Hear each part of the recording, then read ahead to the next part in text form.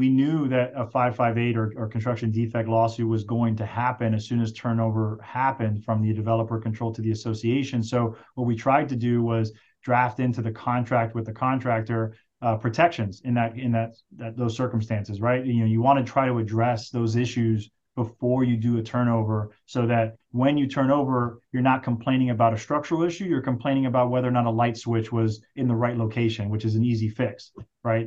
Those are the distinctions you try to make. On top of that, you try to have a good contractor and a reputable contractor that's going to stand by their product and make sure that warranties are there and indemnification provisions are in the contract to protect you if you're a developer in that aspect as well.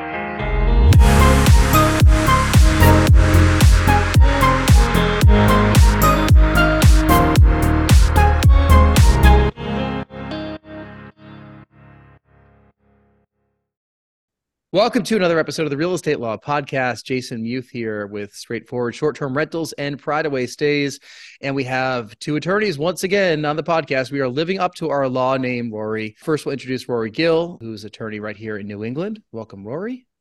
Great. And we get to have a different legal perspective on here today. I mean, it's a returning champion from Haber Law, but we are going to be discussing a little bit of construction and real estate law and how it differs from what we're used to here in the Northeast, and how it's working for them down in Miami, Florida. Yeah, it's always nice to get different perspectives, especially when, here there's no leaves on the trees. There's snow on the ground in New Hampshire where I'm recording this. Rory's at our studios in Newburyport. We're once again going to the sunny skies and beautiful palm trees of South Florida and Haber Law in Miami. I know that, Alex, you live this every single day, and we look forward to going to warm climates. And, this is the world that you live in. But let's introduce our guests. We're going to talk about construction law today, some condo law, and learn about some of the unique challenges that buyers and builders and everyone has to face, when they're putting some real estate projects together. So we should introduce Alex Leone from Haber Law. Welcome, Alex. Thank you, guys. Thank you, Rory. Thank you, Jason, for having me. Yes, we really appreciate it. Once again, I'm outnumbered by the attorneys here, the real estate attorneys here. And, that's when I kind of take a step back in these conversations because you guys probably have a lot more intelligent things to talk about. But, we've talked about condo law on this in the past, and condos around the country are, all walks of life. In South Florida, you guys have, lots of taller aging properties. You have lots of taller, newer buildings. We certainly have that in the Northeast, but a lot of our associations are smaller in nature, 3, 6, 12 unit condo associations. But there are some similarities between the two. Alex, tell us a little bit about your background and, how you got started working in the real estate law world. Sure. So I started practicing law a little bit over 10 years ago, working in the litigation space. About 7 years ago, I transitioned over to construction law specifically. I was doing mostly construction defect litigation. And then about 2 years after that, I started representing developers almost exclusively for about 5 or 6 years. And then I've now come back around and started representing associations and developers and contractors and designers in a more transactional aspect of my practice. But the litigation aspect helped educate my transactional practice and vice versa. So it allows me to be in a unique position where I've represented kind of everybody on the side of the deal, and fought about a lot of these deals and these issues in court. So it allows me to give clients a unique perspective and an effective perspective, I think. So if, the bulk of your clients are professionals in the space, in one capacity or another, how do you go out and, build a reputation and build a client base of professionals? So what I try to do is get involved with professional organizations, right? So like down here, the Latin Builders Association is a great organization that connects builders and developers, and as well as representatives for condo associations, et cetera. So I work with them. Next year, I'll be involved in the Urban Land Institute's Leadership Academy. So I'll be working with industry professionals across all aspects of the real estate space and tackling unique challenges that are presented to the Urban Land Institute down here in South Florida so that we can try to come up with some creative solutions. So working with industry professionals, maintaining a good relationship with those people, because you never know when they're going to be your colleague or your ally as opposed to your adversary. So that's how I do it. What do you miss about the litigation? I miss the intensity and the excitement of going to court and trial and getting ready to present an argument. I don't miss the long hours or the adversarial nature where it becomes contentious. But that being said, just because I don't do it anymore doesn't mean I don't know what's going on in the litigation space. A lot of my colleagues here at Haber Law, handling those kinds of cases regularly. So a lot of times they'll ask me to come in and analyze a contract or give my perspective on a particular argument. So I'm still in it, but just not at the front line, so to speak. Yeah. It's probably experience you could bring to some of the clients that you're working with in a less adversarial nature, who are just building projects. If you were to engage a client from the start, like what are some of the initial things that a builder for a condo development, what are some questions that you might ask them or some initial legal things that they might have to consider when they're about to break ground? Do you mean a developer or do you mean a contractor? Because the perspectives for each of them are different. So I'll answer both, I guess. So if I'm representing a developer client who's looking to develop here in South Florida, I usually ask them who's working on your land use side, because we don't have that here at Haber Law. Who's doing your entitlements, who's doing your approvals, because that's vital, right? Before we even get to the actual construction contract. Then my next question is who's doing your design?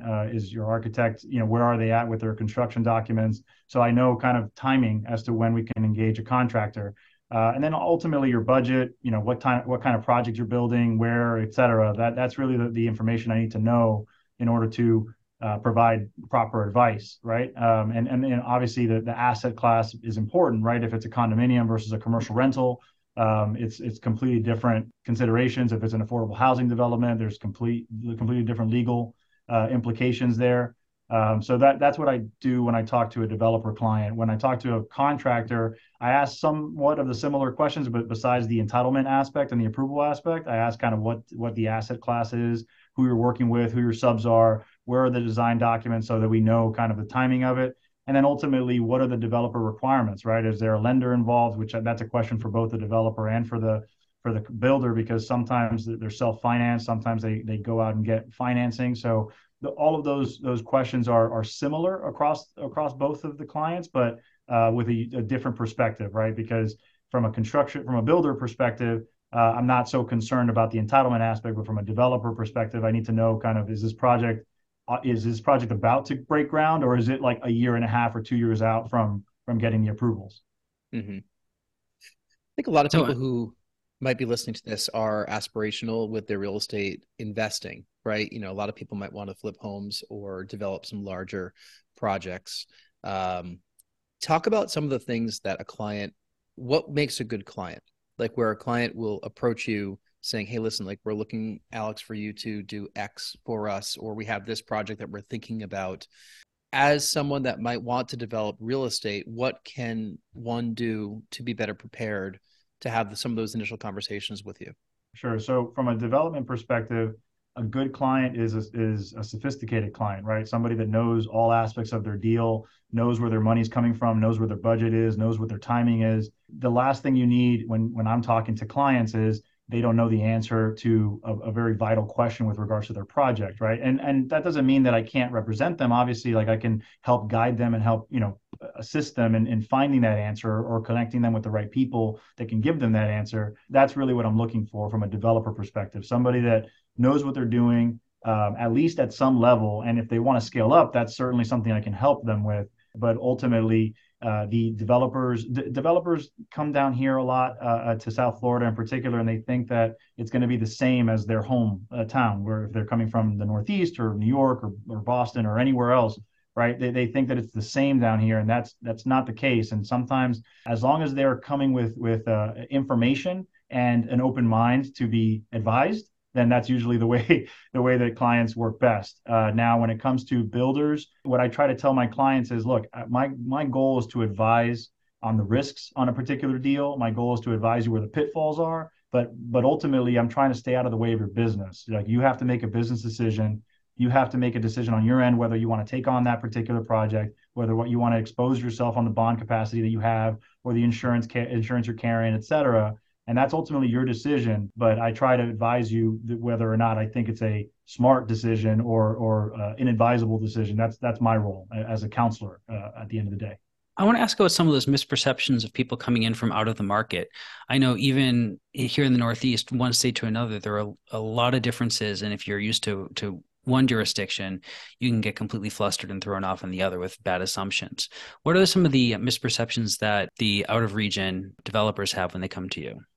Well, it's really just a matter of relationships, right? If you come down here and you have no relationships in government or in the design space or the builder space or the entitlement space, it's very difficult to get things moving, right? Because ultimately, this South Florida in particular is ripe for development. There's a lot of capital coming down here, but that's really the main issue, right? Is having the relationships with people, the connections to politicians or government approval authorities, et cetera, to be able to push along your project as needed. And certainly, Florida is trying to become better about that, and with the advent of the Live Local Act and a couple of other legislations that have come down here. But ultimately, that's really the main thing. Having a local council for an out-of-state developer is vital. Even if you have a development council or a construction council that you work with pretty regularly, just having somebody with boots on the ground that knows the players, right? That's the main difference. I've seen time and time again that developers are frustrated when they come down here because they think that it's going to work the same way as when they have back at home. And that's just not the case. And ultimately, when it comes to budget analysis in particular, knowing the local players, knowing the suppliers, the builders, the contractors that are going to be bidding on your project, you get a better understanding of pricing. But that obviously depends on the size of the developer too, because if you're the bigger developers that are doing multi in the hundreds of millions of dollars, that's a little different than doing a $1 or $2 or $3 million project. So it really just depends on the client and depends on the circumstances, but that's where I would focus my attention on. Rory, it's in Florida, it's Florida, right? It's a large state, all right? Miami's, very South Florida. Obviously, the jurisdictions are very different throughout the state as well. But, Rory, you're in a situation where we in Newburyport can drive 30 minutes and have been through three different states, right? Maine, New Hampshire, and Massachusetts. And, even though it's within, a quick drive, the jurisdictions are very different in situations like that. And there's a lot of situations across the country where, New York, New Jersey, Connecticut, I mean, you could be in those three states within an hour. There's a lot of places that people, states border one another. People are operating across those borders. And the laws are very different there, wouldn't you say? More than that, you have hundreds of different towns in that same radius that each are going to have very different personalities and regulations. When it comes to zoning in particular, but any kind of approval that relates to land use and development, you have kind of your objective criteria. These are the things that you need to have to be able to build as of right. But we know that that's not where the conversation really ends. There are a lot of discretionary approvals that are given by different local authorities and boards. And that's why even here, you want the council that is well known and understands that particular locality, even if that town only has 5,000 people in it. You want to engage somebody who's familiar with that town, familiar with those people on those approval boards, and really understands the culture there. And as I said, there are hundreds of different ones here. So I think that's what Alex is discussing a little bit there with the need to have local counsel that understands not only the objective criteria that are laid out in the regulations, but the relationships and the people that are going to be making the decisions. Yeah, that's exactly what I was trying to get at, right? Because even in Florida in particular, and I keep on saying South Florida because now with the influx of capital here, Palm Beach County, Broward County, and Miami-Dade County, that tri-county area has kind of been considered as one and the same, right? South Florida is all, booming right now. But if you go just a little bit north to Orlando or just a little bit west to Tampa, those are two other completely different jurisdictions that your relationships in South Florida have really nothing to do with those counties in Tampa and Orlando. So you have to have local counsel that kind of allows you to bridge the gap and have relationships with people all over the state. That's unique. Obviously, that's not common. Most practicing attorneys, whether you're in real estate or construction or any real practice, you're not really practicing in Florida outside of a few jurisdictions. So being able to have that far-reaching Rolodex, so to speak. And I know I'm dating myself with that reference, but having that Rolodex where you have relationships with people and professionals across the state is vital for any kind of development, especially depending on the market you want to build in, obviously. I think we can still use Rolodex, right? I mean, that term is fine. I think people do get it, but that might be one of those terms that, 20 somethings that are coming up in the world are like, You're talking about a Rolodex. Like, what is a Yeah. Rolodex? I mean, you save a document, and if you're using Microsoft Word, which I mostly use Google Docs these days, but Microsoft Word still has that little like disk, that floppy disk as the way to save it. And there's probably Yeah. some people that are saying, what is that icon? That doesn't mean anything to me. When I was Dating growing up, ourselves. Rolodexes were pretty common. So now I still use that phrase, but I guess it's the contacts now in your phone. That's the best way to do it, the best way to reference it.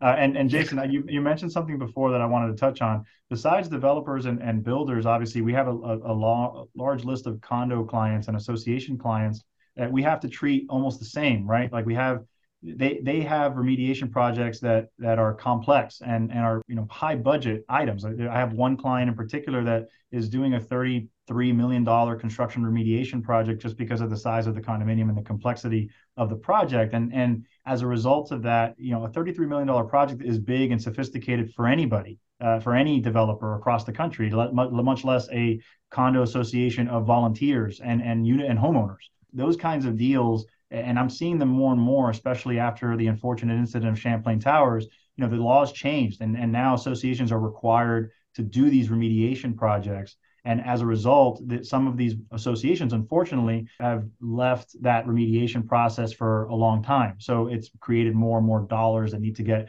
funded into those projects. So when you have a condo association who's doing a project that's in the 7 or 8 figures, you have to treat them as, from an attorney's perspective and from a budgeting perspective, you have to treat those associations as if they are sophisticated developers, and you have to counsel them as such, because that kind of project requires construction financing, requires a project manager, requires designers, several designers, requires several contractors and subcontractors, and managing of that paperwork is vital for the success, right? Because at the end of the day, every single developer, whether you're an association doing a remediation project or a developer or doing a ground up construction, they want projects done on time and on budget. And how do you do that? You make sure that the proper paperwork is done on the front end, and you have established certain relationships. And that's what my role is here at the firm, right? I work on all the construction contracts that come through here, whether it's for a developer, builder, or for a condo association, and I try to provide that value in drafting the contract, so it is both a sword and a shield, and you use it as you need to, right, depending on the circumstances, because projects inevitably have problems, and you have to be ready to deal with them in an efficient and effective way. Earlier, Jason asked you what makes a great client, and you mentioned clients that know their figures, know their information, that are sophisticated. You sense a tension here with those condo associations where the condo boards may not have that same level of sophistication that a developer client has. How do you go about educating those clients and really advocating on their behalf when they are not necessarily development minded in the first place? That's a great question, Rory, and I deal with this almost daily. Condo boards are, as you know, in your practice, they're made up of volunteers, right? And in your circumstance with smaller units of 3, 4, or 5 units, that's easier, right? Because you have like 2 or 3 people that know your neighbors. But when you have a 200 or 300 unit condominium, a lot of times these boards are become very contentious, and how they're elected or becomes contentious, and they're trying to do their best for the association most of the time, but not always, right? And there's always infighting and problems that happen. My role as counsel is always to come in and really just kind of explain to them, as if I were explaining it to someone who is unsophisticated, because although some of these luxury condominiums down here have people on the board that are experienced in construction or in development, not always. So I have to come in and explain, okay, well, that's why this provision in the contract matters. That's why it's important. I've used my litigation experience from before I was a transactional attorney to be able to explain that and say, okay, well, I've litigated this particular issue, and this is how it works out. So having to explain it, that's really the difference in my practice when I'm representing a developer versus a condo association. It's that when I explain to them, to a developer, for example, why I care so much about a particular insurance or a particular indemnification provision, they understand it, right? They get it. They've been through the battle, so to speak. Whereas a condo association, this is the most complex project most of the time that they've ever dealt with in their lives. Think about in your personal lives, how often do you do a large remediation of your home, for example? That doesn't happen for most people. So when I come in and I explain to a condo association or a board, I'm explaining from a position of trying to make it as simple as possible, but also letting them know, okay, well, these are the risks involved. These are the pros and cons of this particular provision, and why it works and why it doesn't work. So to answer to, you address the what makes a good client, condo boards, when they are good condo board clients, it's when they rely upon my information, right? They understand that they are not an expert in the field. They're an expert in their respective personal lives, but not in this life. So being able to rely upon consultants, rely upon attorneys, rely upon project managers, et cetera, that those are the good condo boards, because they, at the end of the day, that's what protects them. When they're making a decision based upon advice and counsel, they're protected from liability as a condo board. When you're buying a condo, like in a city like Boston, you don't think about these things. You're looking at the unit, right? Maybe you're kicking the tires on some of the books for the association, but what sells you is the sexiness of the kitchen and the layout and the footprint and all that kind of thing. All the I amenities, can think of all the amenities. Absolutely. I can think of two situations. One, I just bumped into a friend this past weekend whose condo building burned down, 30-unit building. All right. It's taken over a year, not to the ground, but like fire damage to the point that everyone had to move out. And it's been, 14, 15 months, and it just sounds like a bit of a nightmare. And I saw some other friends at a wedding a couple weeks ago, and they were asking me questions because for some reason people always think that I'm the attorney. I'm like, no, Rory's the attorney. Remember, I'm just on the podcast as well. So ask them these questions, but I could relay them over to Rory. And but these friends were having some issues with the developer that built their building, and they realized that there was some problems with the insulation or sound attenuation or plumbing between the units. And the developers kind of washed his hands of it at this point, and now it's on the association. And some of them are having a hard time reselling their units as a result of something that I'm probably not articulating correctly. Mm-hmm. However, in both those situations, it reminds me how important it is to really dig into the stability of the condo association itself and to work with the board and to understand that you're not just buying a beautiful unit in a great building in an awesome city, whatever those three variables are. Mm-hmm. You're buying your way into basically a business. A volunteer business of people who actually have to figure out a way to get along and go forward if really bad things happen. Yeah, absolutely. So buying a condo down here is, and when I say down here for your listeners in South Florida, it's a unique investment, right? Because you have to consider, especially now, considering the aging condominium problem that we have down here in Florida, in particular in South Florida, especially. You have to consider not only the unit that you're buying, but also the books that the condo association is keeping, the accounting, where they are with assessments, so that you understand how funded the association is for maintenance perspectives, and as well as you also have to think about, well, if it's a newer condominium, who built it, right? Who's the developer? Who's the contractor? And if you have a good understanding of if it's a reputable person behind that or company behind that, then you can kind of have some peace of mind when it comes to buying a unit. But Jason, you brought up an example of a what we call down here a construction defect, right? Like there's an insulation issue or something that should have been addressed by the developer. That happens all the time. Every single multifamily development down here has a litigation usually attached to it as soon as it gets turned over from developer control to association control. And my colleagues here at the office do that almost exclusively, right? Our construction defect department specializes in that kind of what we call 558 disputes, because it's Chapter 558 in Florida law. But it's a construction defect dispute. The developer builds a building and then turns it over to association control, and then the association is responsible to hire an engineer to investigate to see if the project that they were promised is delivered, right? And if there's any defects, you have to litigate about that. When it's a reputable developer with a good builder in a luxury market, sometimes it's not very much, right? It's not a big ticket item, and there's sometimes that it becomes a very, very big problem.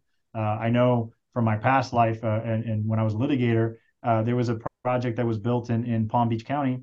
The developer built it in a way where, and not to get too technical, but essentially the way they built it, water was infiltrating behind the stucco underneath the windows and damaging the wood structure underneath the stucco, where if you're buying it from the outside, you would never see that damage because it's behind stucco. You wouldn't see it. But as soon as you open the stucco, it was rotted wood underneath.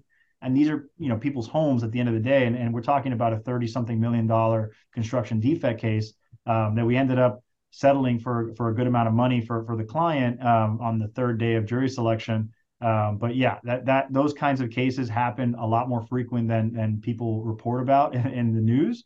But that's something that any buyer has to be concerned about when you're coming down here to South Florida and Florida in general. You have to do your research, not only about the unit that you're buying, but also the building itself, right? What the funding, as well as what the status is of any potential construction defects and what complaints the unit owners are having. And if it's an older condominium in particular, what is the assessment that's on the horizon? If there's a certificate, a 30-year, 40-year, 50-year certification coming up, what is the rough order of magnitude of those remediations so that you understand kind of what you're buying into? Because for that client I mentioned to you earlier that was doing that $33 million construction remediation project, I can only imagine how difficult it must be for a unit owner to come in and have bought a unit, let's say a year and a half ago, or just before Champlain Towers, and the law changes in Tallahassee, and now you're faced with an assessment in the six-figure range, and you had no idea how you were buying into that.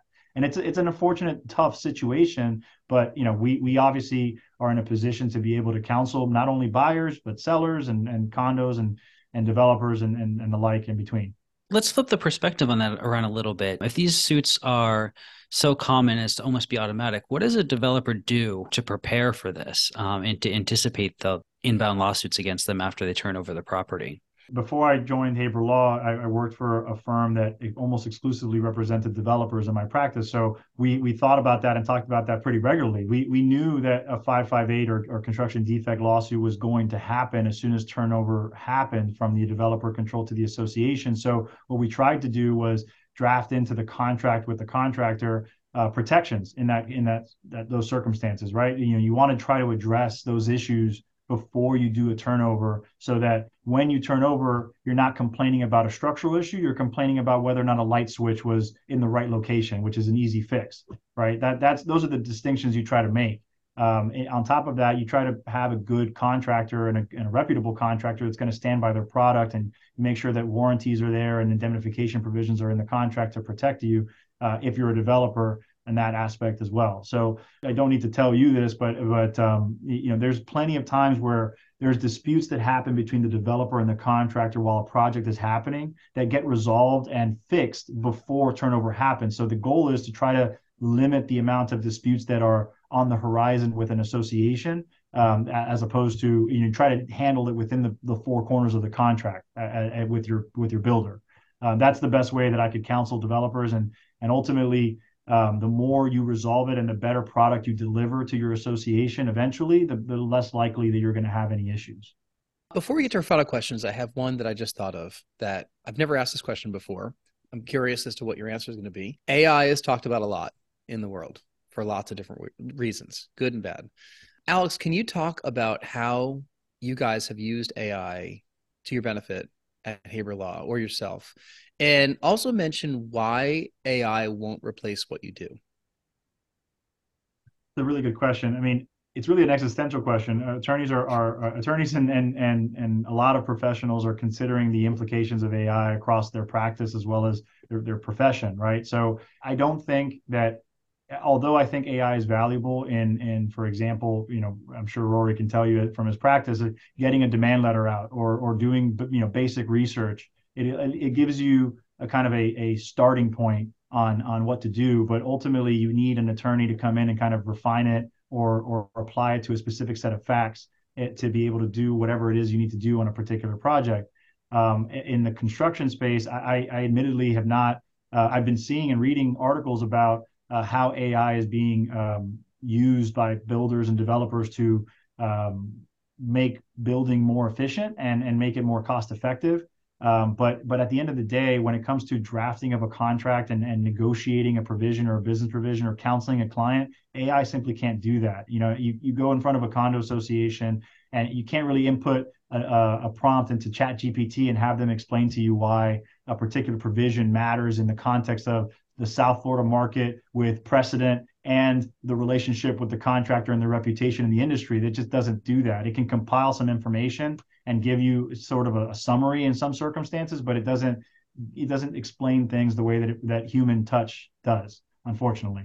Fortunately and unfortunately, frankly, because I do think it's valuable. It does get us started on a particular issue. It has a starting point, but it doesn't do all the work. And ultimately, attorneys or people or humans in general have to kind of come in and massage the product from AI to make it helpful to other people. Yeah. I use AI for a couple things, mostly copywriting and ideas, for the marketing that we do for our businesses. And I couldn't agree more. I mean, sometimes you'll ask it to write something because it helps with the blank page syndrome. Where do I start? And it'll give you something to start with, and then you have to massage it into your voice to make it sound human, because sometimes the language just sounds so over the top, like no one speaks this way, right? But I did use AI this past weekend where I was looking for some thought prompters for some short videos I recorded for Instagram Reels for Pride of Waste Days, one of our businesses. And, you put in some prompts and it spits back, I asked for 40 and it gave me a list of 40 things to talk about. And I'd say that 25 of them were good ideas, right? 15 were like, I'm not going to talk about this, but you needed a human to look at that and say, okay, I want to record videos about these things. And you kind of need the human still to record the video, because you've mentioned, a lot of legal is relationship based, right? How you get new clients, how, why people hire you because of the network that you have, the Rolodex you have. Why we think people are going to hire us in Provincetown for Pride of Waste Days is because of us as humans and who we know and the work that we can do and the credibility that, when you're speaking on a podcast like this, or when you're speaking to a group at a local networking event or on a webinar, people see you and they see you using those words. And I think that goes really far when they decide to hire you, because those things can't get replaced unless we're all just droids. And I don't think they're going to, I don't think that these bar associations are going to introduce droids into, the local bars. Yeah. Jason, you make a good point. I mean, obviously AI helps with what we've all dealt with in the past, which is that writer's block where you're just, I don't know how to get started on this blank piece of piece of paper. How do I get started on this particular issue or idea? I have an idea, but I don't know how to put pen to paper. And that's where I think AI is tremendously valuable. Items that I just don't know how to get started. How do I start this paragraph, or how do I start this motion, or how do I frame this issue? It's very valuable. But one of the things that I do as part of my practice is I negotiate, because of my unique position representing developers and associations both.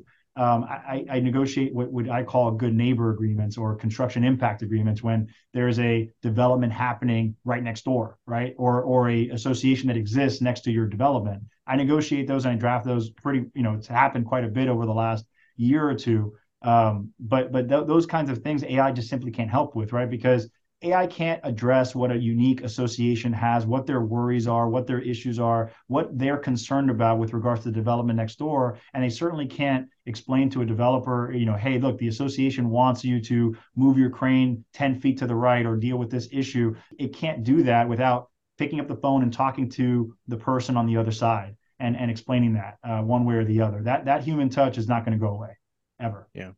Why don't we get to our final questions that we ask of all of our guests here, just to wrap the interview up and get to know you a little bit better, Alex. These are the questions. First one that we have for you is, if you can get on stage for a half an hour and talk about any subject in the world with zero preparation, what would that be? Wow. Besides this podcast, you mean? Mm-hmm. Okay. I would probably say the trials and tribulations of learning how to raise two girls. I'm a young father. I have a 3-year-old and an 18-month-old. And I've done a lot of work and talking to other young fathers, and that I certainly can talk about my trials and tribulations of that. But I think any parent can, right? Any parent can talk about that issue. So that would be probably where I started. But if when it comes to a specific topic, I would say either cooking or triathlon training.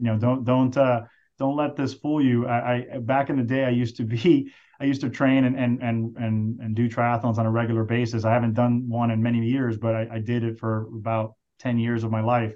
I could probably talk about that and all the intricacies of the training aspect and gear and things like that. I get very obsessive about it. Mm-hmm. My hunch is raising two young daughters probably factors into why you're not doing triathlons at this very Yeah. moment. Yeah. Yeah, that's that and learning how to practice law at the beginning was one of the, late nights at the office made it very difficult to get up and get on the bike at 5 o'clock in the morning or 6 o'clock in the morning. But yeah, those are all aspects that have changed my life, so to speak. Rory, we all need to figure out how there can be more than 24 hours in each day, having these children and all these, being attorneys, children, and trying to stay healthy. Yeah. Sometimes at the same time. Yeah. Yeah. Yeah, I've heard that you have a professional life, you have a personal life, and you have obligations for a social life, and you have to pick two of them. You can't do all three, and that's I found that to be very, very true. Yeah. Second question. Tell us something that happened early in your life or career that impacts the way that you're working today. That's a good question. I would say my mom's in the real estate space. She's she's not a mortgage broker, a real estate broker for a large real estate company down here and managing several offices. So I think that because I'm an only child, I used to go with her to a lot of appointments, right? I used to go with her to showings and sales and signing contracts and things like that. So being able to see how that transaction happens on a regular basis and how I can see from soup to nuts, like where the property gets marketed and how it gets sold, and then how it gets moved from one buyer to a seller, or one seller to a buyer. That certainly colors my practice now. She would tell you that I've taken the information that she's taught me and kind of made it more sophisticated and taken it to another level. That I think that entire my childhood was spent, Saturdays and Sundays, a lot of times doing open houses with her, putting up signs, things like that. So, that's the unique circumstances when you're an only child of a realtor here in South Florida. But that's what I think, colored or made my career today. See that work ethic a little bit, see what mom does. Yeah. Yeah. I mean, look, I'm a child of immigrants, right? My mom was I'm a first generation American. I was born here, but my mom is an immigrant, and my grandparents are immigrants. So that work ethic and being able to make ends meet and do the work that you need to do to be able to put food on the table for your family, that was very, very telling for me. Yeah. Only children unite. I'm an only child too. Rory's the only one on here that lays claim to siblings. Yeah. I mean, now I'm raising siblings, so I get it. I mean, it's a unique thing, right? I see my daughters play with each other, and I'm like, oh, okay, well, that's an interesting dynamic. I always have to ask my wife for advice on that because she has an older sister, so I'm always making sure that I'm playing the right tone here, setting the right tone in my household. Yeah. Yeah, I get it too. I mean, like I actually can occupy my time really well by myself. I think partly because of, being raised as an only child and, the level of independence that I have. So we'll see how that happens with our daughter, Cecily, because, we only have one and, we find that we occupy her time a lot. We're that play date that, your other daughter can supply. Exactly. Final question that we have, tell us something you're listening to or watching or reading these days.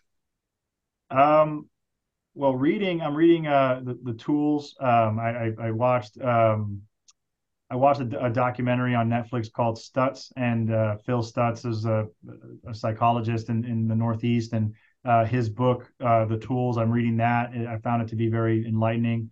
I like to read a lot of different psychology and philosophy books. In particular, I have a degree in psychology. That's what I got my education in before I went to law school. So I'm always fascinated by that kind of stuff. I'm reading Rick Rubin's, I forgot the title, but it's The Art of Creativity or the Creative Thinking. I'm reading that as well.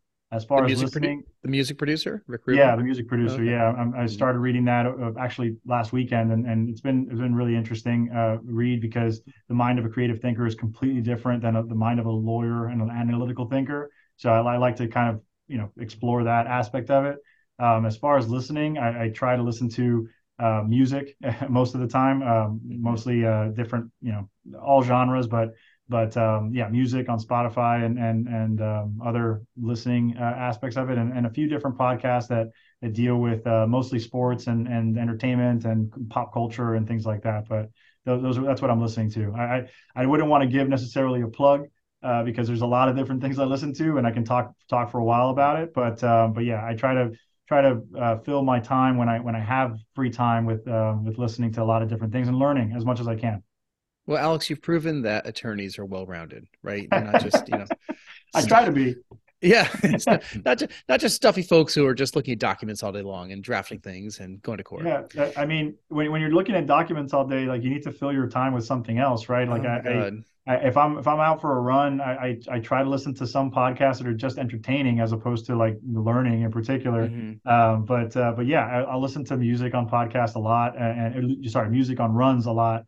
And when I'm at home with my kids, I try to put music on in the background because I was raised in a household full of music, so I like to make sure that they're listening and well rounded in their musical taste as well. Yeah.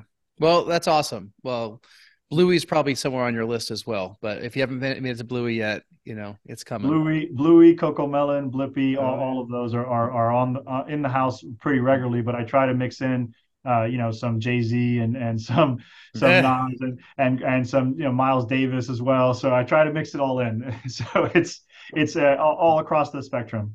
Somehow our daughter's favorite song right now is "We Will Rock You." So Okay. she's, she knows some classic rock. Alex, thank you for the conversation. This has been fantastic. We're going to put all your links and everything in the show notes so people could reach out to you at Haber Law.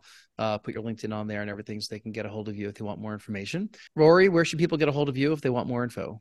If you just go to rorygill.com, you'll see the different ways to get in touch with me and the different ways I can help you out.